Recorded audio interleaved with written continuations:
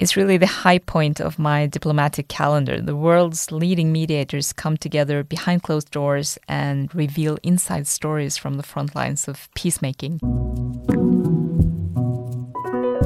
And with the global pandemic forcing us apart, we need to bring people together as never before. So we've decided to create a podcast giving wider audiences a glimpse into the normally hidden world of secret efforts to end conflict.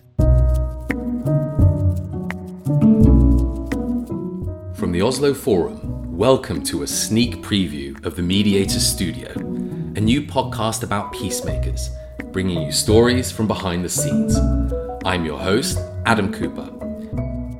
Many of you will be listening to this under lockdown at the moment, maybe wondering why, amidst all the other podcasts out there, you should listen to this one. Well, to help explain why, I'm joined today by the foreign minister of a country whose quiet diplomacy has transformed our world.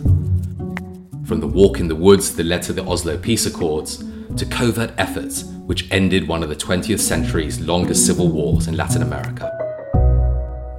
Ine Eriksen Søreide, Foreign Minister of Norway, welcome to the Mediator Studio. Hi Adam, it's really great to be here. Wonderful, thanks for making the time. As you were saying just now, Ine, we've been forced by the coronavirus to postpone the Oslo Forum, which Norway hosts together with the Centre for Humanitarian Dialogue.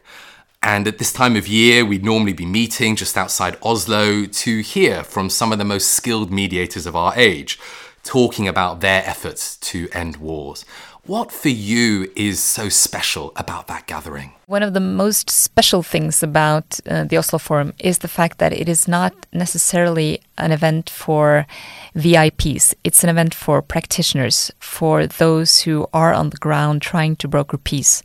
And it's really fascinating to see people coming together from all corners of the world, people who would otherwise never have a chance to talk. And you can see people who could be enemies when they are at home. They could really have a conversation they would otherwise never be able to have. Because it is a slightly surreal experience, the Oslo Forum, isn't it? I mean, I remember from my own visits there, you've got armed group leaders, government negotiators, grassroots activists, all walking the same halls and corridors. It is quite a magical collection of people who are assembled there. What I find amazing is that everyone seems to have very low shoulders.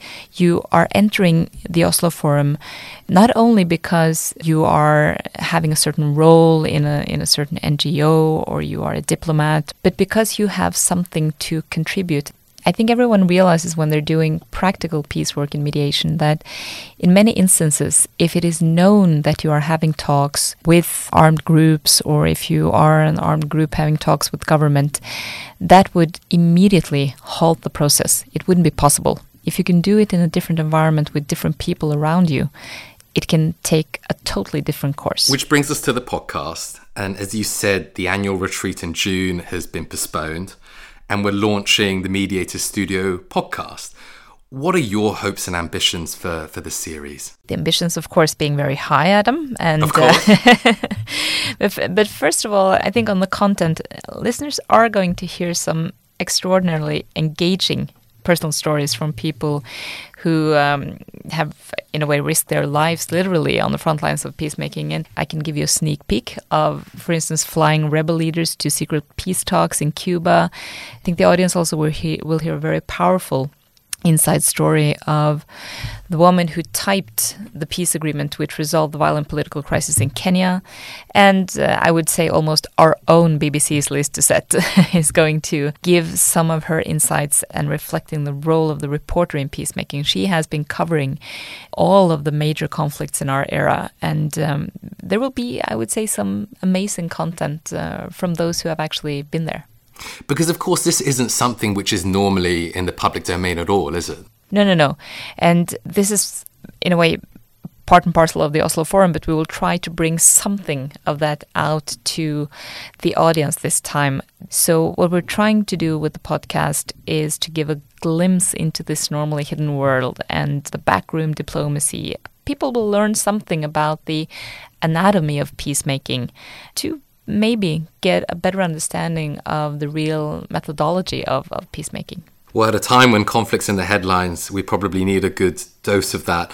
Who are you hoping will listen to the podcast, Ine? Well, I'm not only hoping, I actually firmly believe that this podcast is going to reach really wide general audiences, because people like access to privileged information, or the idea that you're taking people behind the scenes in every sense of the word. So there are some stories here that I think have never been told before to a general audience. It will also be quite essential to listen to for anyone working in international affairs, be it NGOs, charities, students, foundation, academic institutions, politicians, diplomats, journalists, everyone covering wars and peace efforts.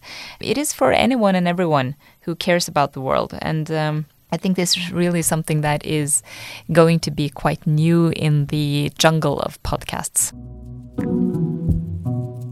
Thank you, Ine, for sharing that with us. Thank you for giving us a sneak peek of what our listeners can expect down the track. Thank you for being with us. Thank you for having me. That was Ine Eriksen Søreide, Foreign Minister of Norway, giving us a sneak preview of the Mediator Studio, a new Oslo Forum podcast brought to you by the Centre for Humanitarian Dialogue and the Norwegian Ministry of Foreign Affairs.